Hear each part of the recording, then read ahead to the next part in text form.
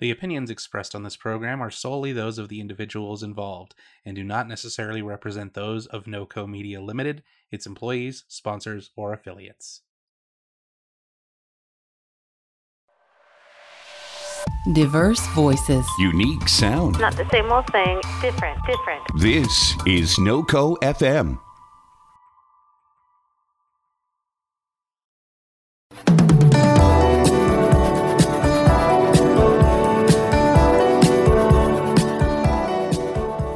What do you think of when you think of the apocalypse? Death? Destruction? The end of times?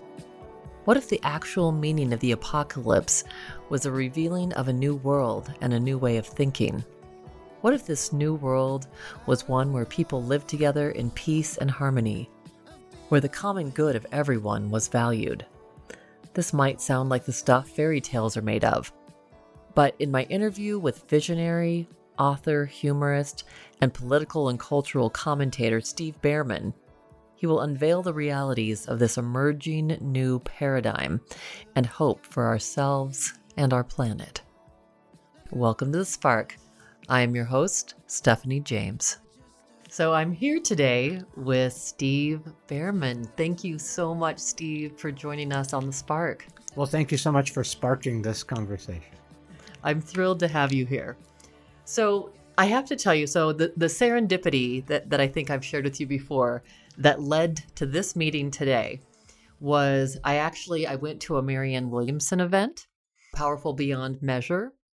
And from there, at her workshop, I sat beside this gentleman and he said, "You have got to read this book called Spontaneous Evolution."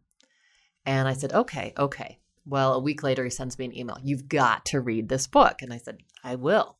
Well, so then, as you know, I had Jacob Lieberman on the show and then went to Maui and visited with Jacob. And then when I came home, I had said, "Jacob, who should I have as my next guest? Who would you recommend?" Well, before I got the reply, I finally said, "I am downloading that darn book. I'm going to get that Spontaneous Evolution." And I've listened to about 16 minutes of it. And I go back online and I see he said, Steve Bhaerman. And I just started crying. I was like, oh my gosh, of course. And then the serendipity that I sent you that email and invited you to be on the show. And you said, coincidences abound. I am going to be in Fort Collins. So this is such a cool opportunity to be able to actually sit across from you. It is wonderful. It's great to actually do these face-to-face. It's so much more fun. And, people who are listening can't exactly see it. Unless, of course, they're psychic. They could definitely see it. But I'm happy to be here. So the book we're going to be discussing today is Spontaneous Evolution that you co-wrote with Bruce Lipton. But before we discuss the book, tell me a little bit about your own personal journey, Steve. Well, let's see. Prior to doing this book with Bruce Lipton, my original background is political science. Although I never actually got to dissect a politician. Darn it. Never got quite that far. And I spent my formative years in New York and Brooklyn and had a career as I started an alternative high school in Washington, D.C., taught at Wayne State University. And I thought I was being a college professor in social studies and history and so on.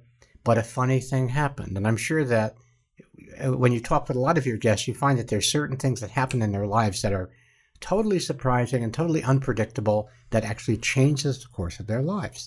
So I thought I was being a professor at Wayne State. I was good at it. I was teaching auto workers, who I loved. But a funny thing happened. I got laid off from my job, and the only job I could get was doing tree work for the city of Ann Arbor, Michigan, taking down trees that had Dutch elm disease. And while I'm at this, what seems like a very dead-end job, like, why am I doing this? I've had a book on education published by Simon & Schuster. I've taught at the college level, and here I am putting on a hard hat and a jumpsuit every day and chipping brush, What's wrong with this picture? One day, they put a new guy with me, Larry Tulsa, and Larry turned out to be a brilliant psychologist disguised as a truck driver. He had studied neurolinguistic programming before anybody knew what it was. And as he came to work in this workplace, he realized that what was needed was disruption. And so the most enjoyable and positive way to disrupt anything is through humor. And so he said, "You're a writer," and he enrolled me in writing this bi-weekly newspaper for the guys at the shop, totally anonymous, totally humorous. We changed the workplace with this because we added novelty to a place that was very muggly and very predictable. We told the truth through humor, and I really started understanding the power that humor has to disrupt our ordinary ways of thinking. And so I went on to create a career as Swami Beyondananda, the cosmic comic, and I've been traveling around for the past 32 years. And in 2005, right after Bruce Lipton had written his breakthrough book, The Biology of Belief, we got to spend a weekend with Bruce and his wife Margaret, and we became friends. We just laughed and laughed and laughed and laughed and had such a good time. And as Bruce and I began this conversation, we began a conversation about what would happen if we took the material from Biology of Belief that talks about how our beliefs impact our biology and the outpicturing of our lives. What would happen if we did that with our societal, with our collective beliefs? And that's what spontaneous evolution was about. It allowed me to take the more quote-unquote serious parts of my life and work and put them together. So Bruce provided the biology, master as he is of that, a man, at least half a century ahead of his time, really originated what is now being popularized as the science of epigenetics. Bruce was there at the very beginning. And then I did the sociology, the psychology, the spirituality, the economics, the politics. I read 40 books to write my half of spontaneous evolution. And it was an amazing journey. Many, many miracles and changes took place in the process. And we were fortunate enough to have Hay House pick it up. And it's now in, I think it's 26 languages. Wow. It's really unusual to see Swami Beyondananda's quotes because we have these comedy quotes at the head of each chapter. It's really interesting to see it in Hungarian or Korean. I'm wondering, how did they translate? I bet. Well, so I listened to it on Audible. So I've listened to it twice, and I'm in my third listening. They don't do the quotes on Audible. Well, of course not. Doggone it. No. But it's really a wonderful format because it's like you're having a conversation. You and Bruce are just having this wonderful interaction. And what's funny about that is that we actually did that conversation for Sounds True a year before the book was published. So the audio came out prior. And it's not like we're reading the book. We're really in conversation and really enjoying the pieces of the book and the interactivity. Well, it's interesting. As I would tell people about this book, for a long time, I just kept calling it The Evolution of Belief. Uh-huh. So I had so many people trying to look up evolution of belief, but really, essentially, that is what the book is about. And so it really captivated me with my first real understanding of how our belief systems have evolved. And you wrote about the 4 basal paradigms. Can you talk about those? The basal paradigms, and this is sort of the history of how thought and belief, collective belief develop. And it begins with animism, and animism is basically indigenous spirituality. There's no difference between oneself and one's environment. I'm part of this system. There's all this oneness, and there's tremendous connectivity in that. And again, if we look at evolution, though, evolution always wants to learn more. Evolution always becomes more complex and creates new systems to encompass that complexity. So from animism, we went to polytheism. And no, that's not the worship of parrots. No, it's not that. Polytheism is having many gods. And if you think about the Greeks and the Scandinavians and so on, there was this panoply of gods. Whereas people began to recognize that there were certain forces of nature, the forces of the wind, the forces of things growing from the ground, and all of these things.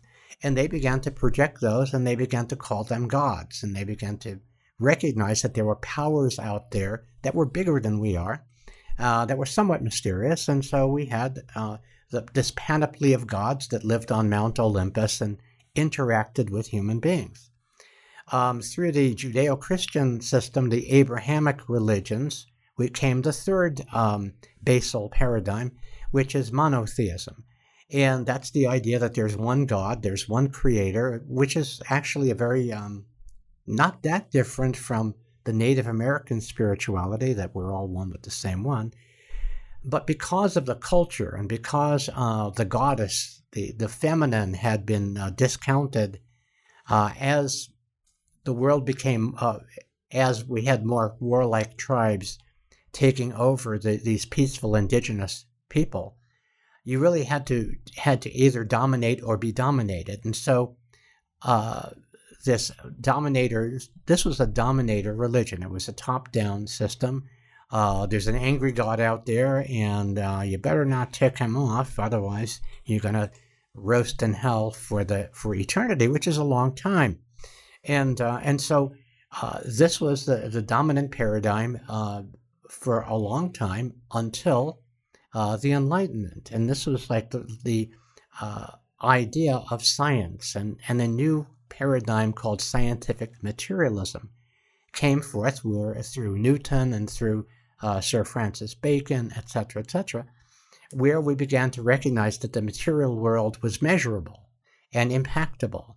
And we have Newton's laws of equal and opposite forces, of force of gravity, and all of these very, for those times, very enlightened ideas. What happened during that period of time, let's say from the 1500s to the 1800s, is that essentially there was a split, that religion got custody of our spiritual lives and science got custody of our material lives. And we have been living in this half-baked, incomplete, dueling dualities for several hundred years. And so now, because neither of these belief systems can really encompass what we truly know, and in our book, the second part of the book is called The 4 Myth Perceptions of the Apocalypse, and we talk about how science has actually disproven 4 of the key dogmas of scientific materialism.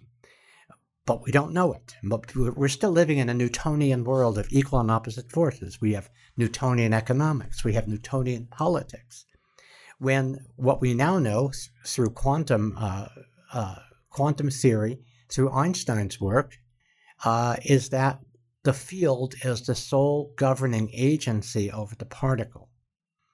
So as an example, if you pour iron filings on a piece of paper, they fall in a random pattern. You put a magnet underneath that, and all of a sudden the iron filings arrange themselves in this very organized pattern. And if you don't know about magnetism, you go, wow, those are some very, very intelligent iron filings.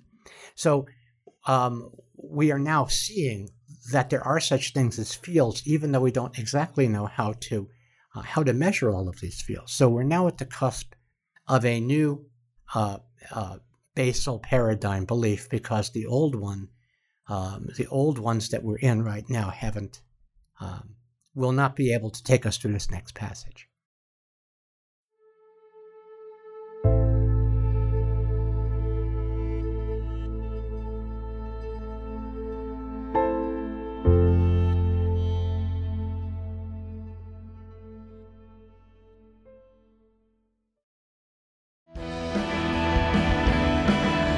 I am your hero, Corbin David Albaugh, and you can catch me on Corbin vs. the World as I bring you the greatest tunes of yesterday, today, and tomorrow, while saving the world for you and everyone you know, every Friday at 6 o'clock Mountain Time on NOCO FM.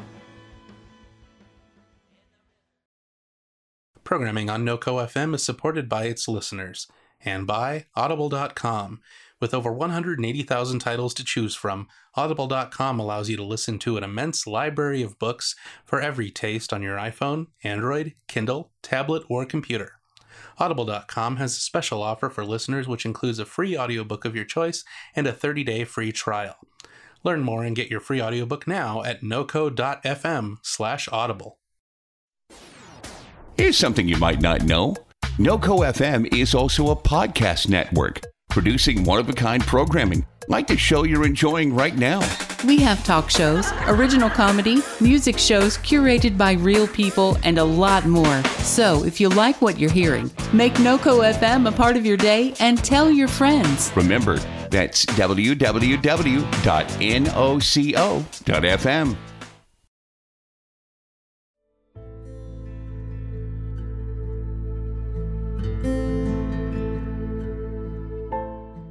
So let's talk a little bit to help the audience understand a little more fully. In each one of those basal paradigms, you talked about these three essential questions that kind of helps define them. I want to kind of flesh this out just a little bit more before we move on. Okay, good. I haven't studied my book in a long time, so it's... So the first question, if we start with just animism, is how did we get here? Why are we here? And now that we're here, how do we make the best of it? Yeah, and so why are we here? I mean, basically, we're here. We're here because we're here. We're here as part of this garden and so on. And basically, it was living in harmony with the garden. That was how the native peoples did that. And I just had a wonderful conversation with a guy named Steve Newcomb. And Steve Newcomb, I don't know if you know him, but he is a Native American researcher and an attorney. And he has studied what's called the doctrine of discovery, and the idea that in the 1400s, the Pope put out this papal bull that essentially said, you conquistadors, if you land on the shores of any foreign lands, those people are not Christians, they're heathens, you can take everything. You can convert them if you want, but basically they're not people, and so you have dominion over these people. And so as I've listened to Stephen speak, he said, prior to that, of course, the tribes had their squabbles and so on, but basically there was no such thing as domination. There was no domination, that there was a basic harmony and understanding living with these cycles of nature. So that first group, the animists, they were in harmony with the cycles of nature. When we move on to the polytheistic people, their idea was that these forces of nature were we interacted with them like they were beings in a certain regard. They were deities, sub-deities, and the idea was to get on the right side of these deities. That was what it is, and that's really how to get along in this world. When monotheism came along, there was quite a radical idea that there's just this one God, as opposed to the multiplicity of gods. And because of the culture at that time and what they could encompass, it was basically, you better be on God's good side. You better watch out. You better not cry, because that guy is watching. It's the big guy in the sky. And not only did he not live on Mount Olympus, which was somewhat reachable from here, but was totally off-planet. So we had a totally off-planet deity. And one of the implications of that, and one of the conclusions that was made, is that we as children of God have been given dominion over this physical earth. And dominion is not the same thing, as I've learned with my conversation with Stephen Newcomb. Dominion is not the same thing as being a steward for this. Mm-hmm. Dominion is not the same thing as being in harmony and managing. Dominion means domination. So we had the beginnings of Western so-called civilization, which had to do with using up everything and then moving somewhere else. And so that was how that very patriarchal system happened. When we got to the scientific materialism, there was because of wanting to eliminate all of this magical thinking that was part of the monotheism. We got here by random chance. And in a certain regard, and then whatever we want to do individually, that's okay. So it's really interesting that social, we now have in our system, we have so many contradictions because, we have religious fundamentalists who believe in social Darwinism, who believe in survival of the fittest. So what's happened is that we humans have cherry-picked these beliefs to basically fit how we where we are in our lives and how we see the rest of the world. And what we don't see is that these belief systems are really veils that we look through.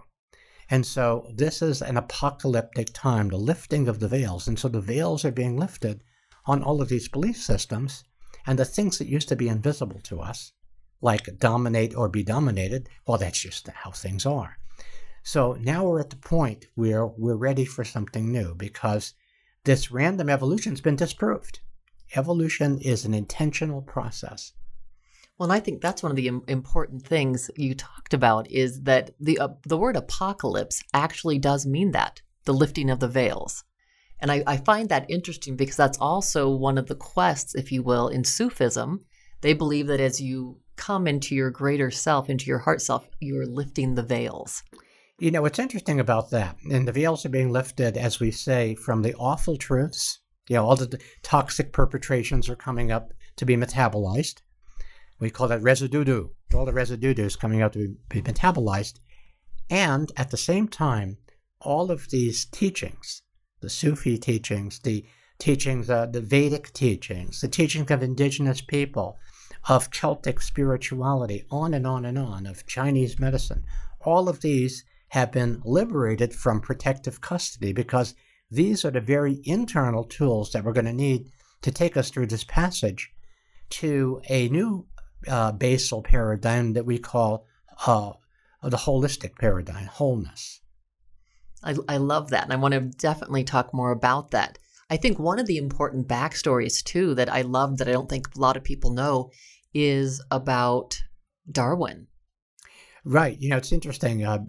Bruce really studied this very carefully, and people have compared him to Lamarck. Because if you want to go back, one of the first students of evolution was Lamarck, who came to popularity at the same time as the French Revolution.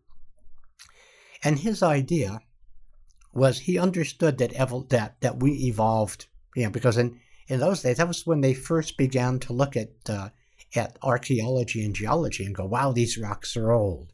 These rocks are old, and we're finding layers inside these rocks of these critters that lived obviously a long, long time ago. And so Lamarck's theory of evolution is that there's an intentional aspect of evolution. Intentional aspect meaning that in order to survive, and it's been exaggerated and made fun of, giraffes' necks are long because over time they stretch to reach the food up there. And so Lamarck came to popularity around the same time as the French Revolution. However, when the counter-revolution took place, his ideas fell out of favor. And so young Charles Darwin, first he studied for the ministry, which was something that people did in those days. He studied for the ministry. He wasn't cut out for it. And so he ended up on a voyage around the world, studying various life forms and in different places. It was quite an amazing adventure that he had. And while he began studying that, he began to recognize that there was a process by which these organisms developed, and he began to note what that process was. And so for many years, he started putting together this theory, but didn't publish it. Meanwhile, back in the jungle, there was a researcher named Alfred Russel Wallace. And unlike Darwin, Wallace was a commoner. And, so he didn't have as much credibility or credentials or anything. But he ended up coming up with a theory that very much was like the one that Darwin was working on. And so what happened was, because of the social status that Darwin had and the social status that Wallace didn't have, they entered into a partnership where Darwin offered to publish this and made Wallace his second author. And so we never hear about the Alfred Wallace theory of evolution. We hear about Darwin's theory. And so that's what happened. When they presented it to the British Royal Academy, obviously Alfred Russel Wallace was not qualified, and it was Darwin that presented it.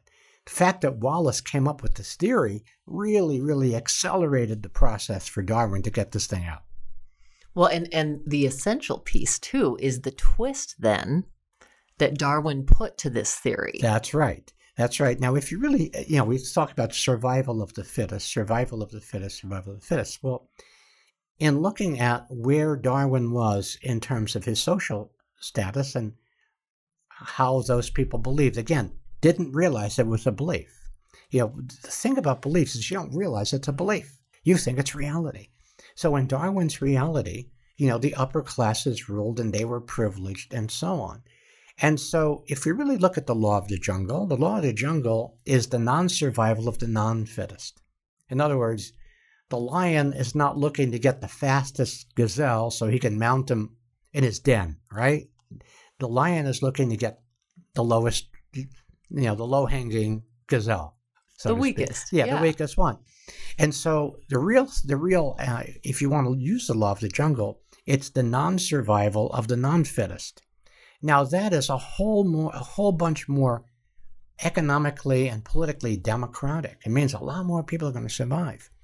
But the survival of the fittest, that idea, created a sense of competition that was directly in conflict with the original Greek meaning of the word competition. In the original Greek meaning, competition meant to strive together. So when we imagine those Greek athletes competing in the Olympics, they are using one another as their pace car, basically. They're all striving together, not looking to beat this guy or beat that guy.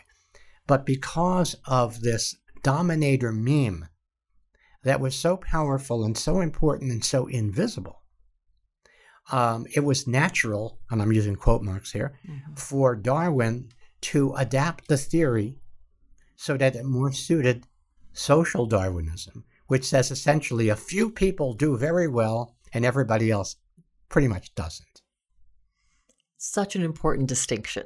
And how different the world would be if we actually would have gone with Wallace's first take. Yeah. There are many, many turning points in the history of the world like that where I'm sure there's parallel universes where we did it right. And some that we blew ourselves up a long time ago. Well, let's move on. I want to talk about The Matrix. Because one of the things that struck me as you were talking about that, and I had known a bit about The Matrix having a deeper meaning. Yeah. But definitely when I originally saw the movie The Matrix, I just thought it was pure entertainment. So can you talk about the much deeper meaning that the movie The Matrix held and then its implications with us? Well, I want to go back to a quote that we use from Einstein. And Einstein says that the field is the sole governing agency over the particle, that I said earlier. So what that means is that most of our human endeavor is looking to move the particles around. But very few people really look at what is it that actually creates this so-called reality that we're in. What is the field that creates the field of beliefs, that create the attitudes, that create the institutions, that create the behaviors? And so the idea of the matrix is this invisible, systemic way of thinking and seeing that is essentially just a game. When Bruce and I had these conversations, and some of it's in the book and some isn't, but, we talked about reincarnation, for example. Bruce is a scientist, so what does a scientist say about it? He says, well, remember when we were kids, we'd be at the beach and we had these transistor radios.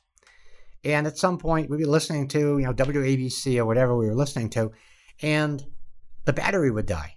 Okay. And you can't hear it anymore. The question is the radio station still broadcasting that signal? The answer is yes. You put new batteries in, reincarnation. So Bruce has this idea And I kind of like this idea. We just talked about it a few weeks ago. That essentially we're being operated by remote. That we're physical bodies here, and yet there is a system that is where things are all connected, and where we are receiving signals. We're receiving signals. So essentially, who we are is a signal. Does that make sense? So related to the movie The Matrix, as you guys were using that as a model, because people took blue pills and then people took red pills that signified certain things. Oh, okay. Yes, exactly. Now I remember what you're saying. The idea of the blue pill is going along with whatever it is. Now, of course, it doesn't relate to red and blue right now, but in the movie it did. And the red pill is, I want to know what this is all about. I want to get to the bottom of things. And we're in this condition right now where realities are falling apart as the veils are being lifted. We're seeing pieces of the machinery that we're not supposed to see. We're not supposed to see, and again, if you go, people who read deeply in spontaneous evolution, the politics of it, and looking at not so much the red-blue politics of now, but the meta-politics. What's the bigger story? And if we look at the bigger story of this country, USA, since World War II, we, the people of this country, have entered into a don't ask, don't tell policy with our government. We promise not to ask them what they're doing, and they promise not to tell us. And why that's important is that when we look at the political dysfunction that we're seeing in every aspect, it's because we've suffered the post-traumatic stress disorder of being consistently misled, lied to, etc., etc. And as pieces of these puzzles, that's we're able to, more and more people are taking the red pill and wanting to see below the surface. At the same time, there isn't yet the comprehensive understanding to be able to metabolize these things. So it's very easy to put yourself in the victim and villain game. I'm a victim, they're the villain, they're the bad guys. And when you really start looking at the entire picture, and this goes back to the evolution of our spirituality, back to animism. Evolution is a process, and every step of that process has been necessary, because another word for evolution is learning. So evolution is the universe learning about itself. So in order for us to learn about separation, we have to experience separation.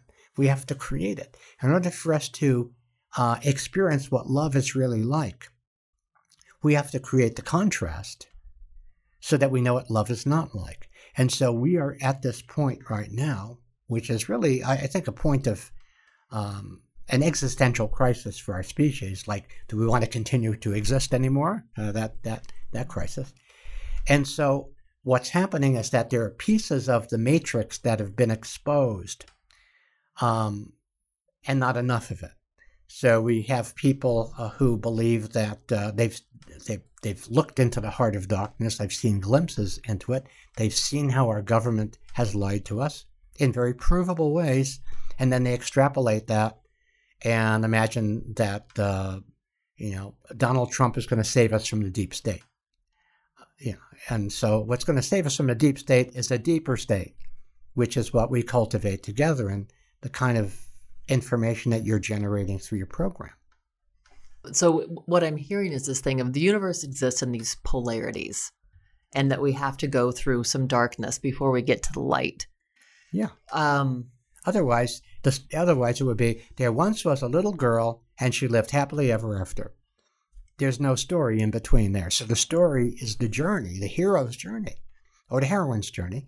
And now where we are as a species, because our collective impact has been so huge, is that we are now in that passage of the hero's journey for our entire species.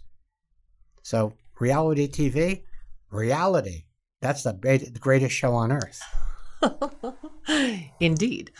And I loved one of the things you all touched on in the book as well, which is if we focus on what's negative now, if we focus on what's negative, whether it's in our political system, whether it's, what's wrong in health, what we're doing then is fostering the disease. Exactly. And this is why we have 3 sections of the book. The first is, we jokingly taken from my old friends at the Firesign Theater, everything you know is wrong.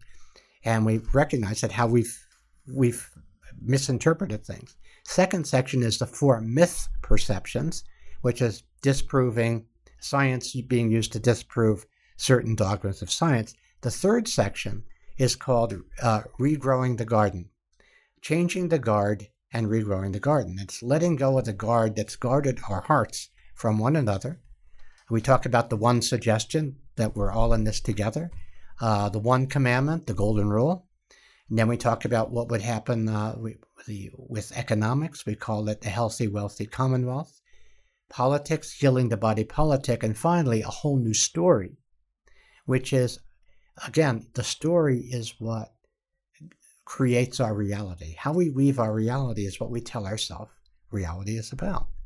And so in these times, we're at a point where the old is falling away and it's tattered and frayed. And to use another metaphor that Bruce likes, the caterpillar is falling apart and the butterfly imaginal cells are coming together. And so much of what we hear in the news is basically caterpillar debris falling. Okay, so when you focus on that, you essentially make it more difficult to extract yourself and from that and put yourself in the new story. So we prescribe a 3-step program, which mathematically works 4 times faster than 12-step. And the 3 steps are evolutionary awareness, that is becoming aware of our history and where we might be heading if we design it right, as recognizing that we're all cells in the same body called humanity. Second is evolutionary intention. Intention is really, really important. Evolution is intentional. Bruce and I have been recently studying the work of Arthur Young, who was a philosopher of science. Won't go into the long story about Arthur Young, but his basic belief is that life is purposeful. And so when you start, anytime there is a movement from here to here, energy always involves movement. Anytime a movement occurs from here to here, that is a sign that purpose is afoot. So what's very exciting right now is we get to imagine what our purpose as a species is. What are we here to do? What are we here as a country, for example? What is our national mission statement? People want to be successful in business. They have a mission statement. Individuals do that. Well, what if we had a species mission statement? What would our mission statement be? If we were, and Bruce and I suggest that we might have this in this new holistic paradigm, our purpose would be to live and thrive in harmony with the natural world and fulfill our individual creativity and destiny, And that's what we've dreamed about for so many millennia. That's what our spiritual teachers have been telling us. And, right now, it's time for human beings to step up to this conscious evolution, which is the third piece, and that's evolutionary action. So if we really are cells in the same body, if we really are all connected, and if that really is what the universe is about right now, how do we live our lives? What do we do every day? What is our right livelihood? What is our work of heart? Because in the quantum field, that's what it's talking about. We are all interconnected. We're all absolutely essential fibers in the fabric of life. Bruce uses a wonderful analogy. He talks about the spectrum. When you have the full spectrum of all the colors, and put through the prism, it's white. If any one of those tiny, minuscule slivers of color, of vibration is missing, then there's no white. Then it's incomplete. So think of the individuals in this life that are most vexing to you. They're absolutely necessary as part of this full spectrum of life. And then also, the most mind-blowing chapter in the book, for me, because it really involved delving into quantum physics, is a chapter called The One Suggestion. And in that chapter, there are some extraordinary examples of how what we think of as constants, like time and space, cease to exist in a bigger context. Here's an example. There is such a thing as random number generators. And random number generators, they're computers that just generate numbers at random. However, at certain times, these numbers become more coherent. There are coherent patterns to the numbers, like heads comes up a lot more than tails or something like that. The times that happens, it's when many people on the planet are concentrating on the same thing. So when it's the Super Bowl, that's what happens, right? It happened at Princess Diana's funeral, and it happened at the 9/11 Twin Towers attack. Okay? Now, I want you to think about this. At about 3 hours before the attack took place, the numbers began getting more coherent. So if you can imagine time as a pebble dropping in a pool of water and ripples going out in every direction, including the past. So everything you know is wrong. The way that we perceive the world, the way that we've learned to perceive the world in terms of linear time, it's an incomplete perception. And so what we're finding now is that there's another new book by Paul Levy been written about quantum. He'd be a good guest for you, a Jungian psychologist studying quantum physics. And what he's saying in this book about quantum physics is that the quantum physicists are freaked out by what they are discovering. They can't deal with it. Their linear minds can't deal with the idea that a particle can be in two places at once, that we can communicate outside the boundaries of time.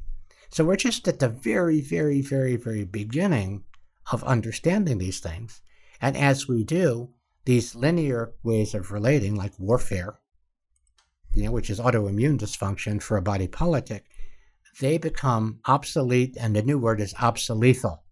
Well, and I think a good introduction to quantum physics and some of these things is the movie, the documentary, What the Bleep Do We Know? Oh, yes, of course. Yes, exactly. Because it weaves in, it's a documentary and it weaves in a movie that really plays out these scenarios and dualism and all these different things so that it's for the typical lay person, they get a more generalized understanding of what it's all about. Yes, exactly. So that might be a place that I would recommend people to start. But I want to talk to you about, this new paradigm, emerging paradigm of holism. It's so exciting when I hear you talk about it. When I was listening to the book, I would literally, felt like I was coming out of my skin with excitement. Going, where is it? Where is it? It's 10 years. Although I do feel like, I've experienced that. Yeah. I have experienced, I resonated with so much of what you were talking about, what you're speaking of, with the interconnectedness, with understanding how time folds in itself. How do people access, as you're talking about, the field? How do people start? One of the things you guys talked about is impacting the field. Yeah. How do we start to do that? Well, first of all, it's really important to recognize that the institutions, the dominant institutions of society, we're talking about scientific materialism. We're talking about this in his book, Paul Ray's book, The Cultural Creatives. He talks about three worldviews that are all in play right now. And the traditional worldview, which can be, in some ways it's the indigenous people, but it's also traditional religion, particularly fundamentalist religion, looking at, this is the way it's been, and this is the way it's going to be, and the earth is 6,000 years old, and that's all. The dominant, that's about 25%, maybe 20%. The dominant meme is called, Paul Ray calls it modernism. And modernism has no room for the metaphysical. And that's the dominant paradigm.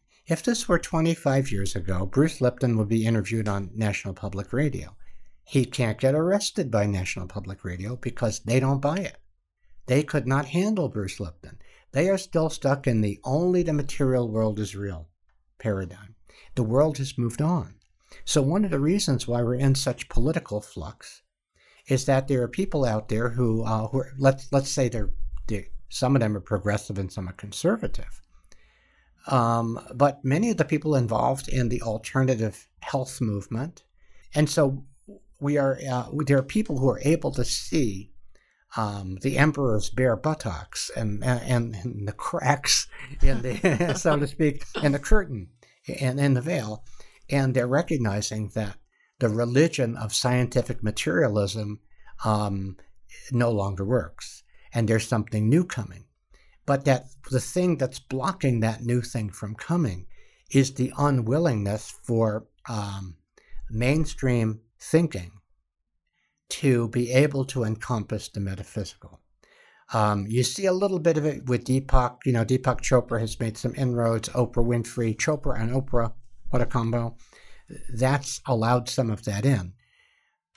And we don't have this yet as a predominant way of seeing the world.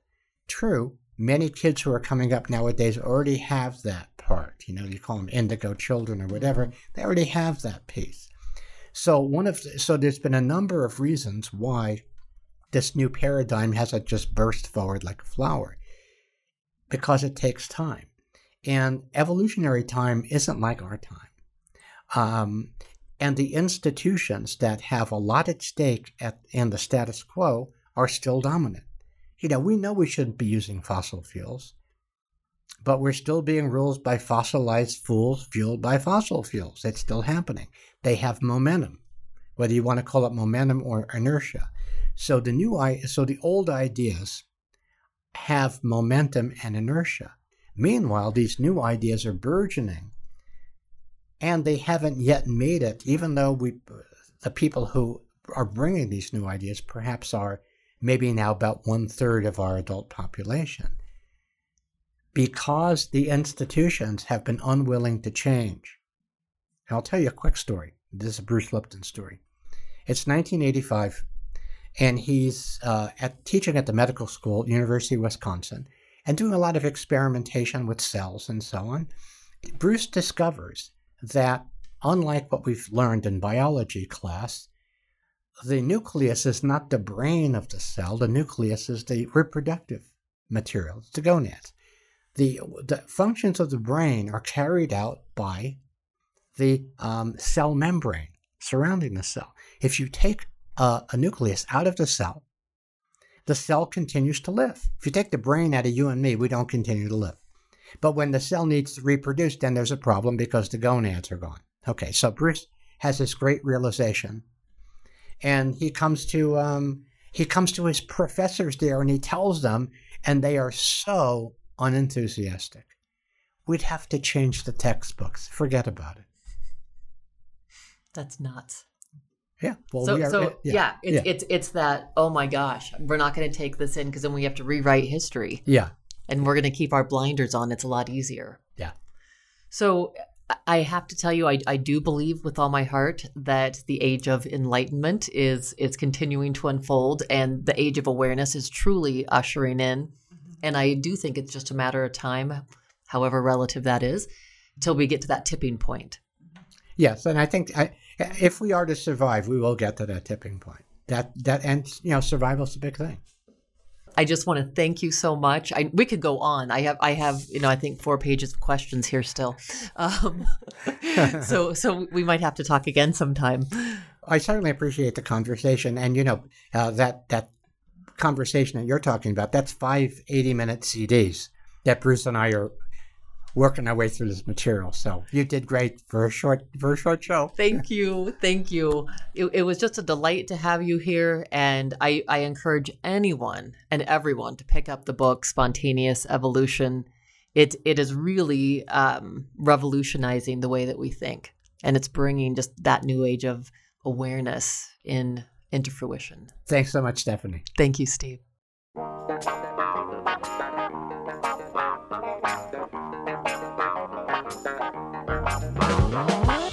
Steve's book, Spontaneous Evolution, written by he and Bruce Lipton, is a must for everyone interested in our evolving planet and being a part of the new age of awareness as it comes into being.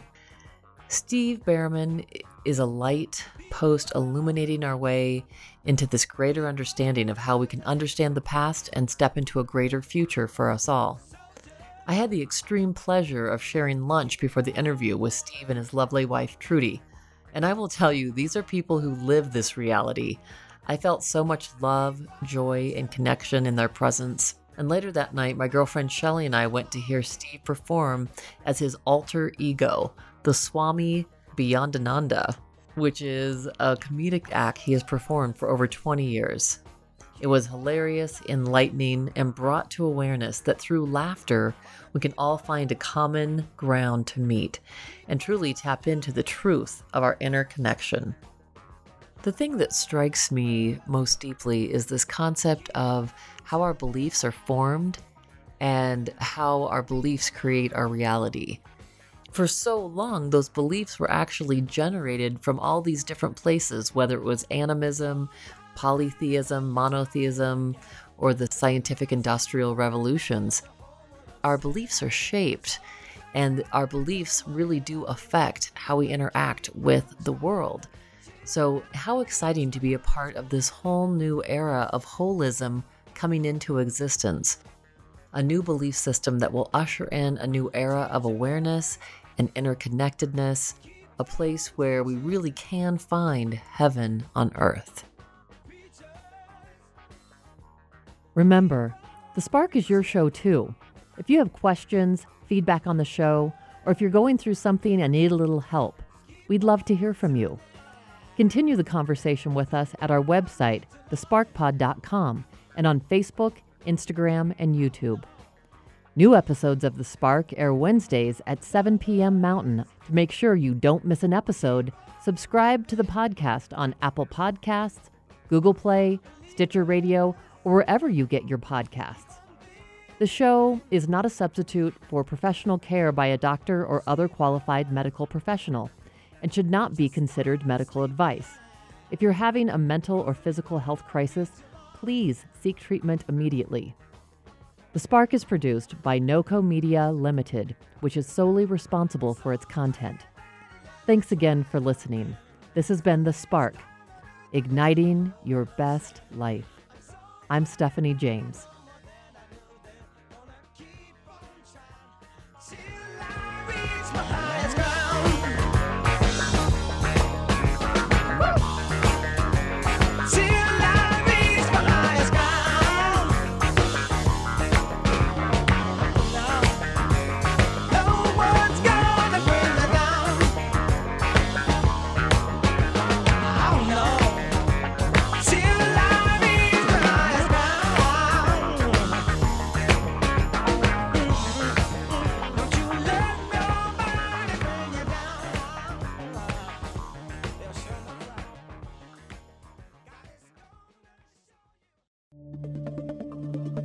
This has been a production of NOCO FM.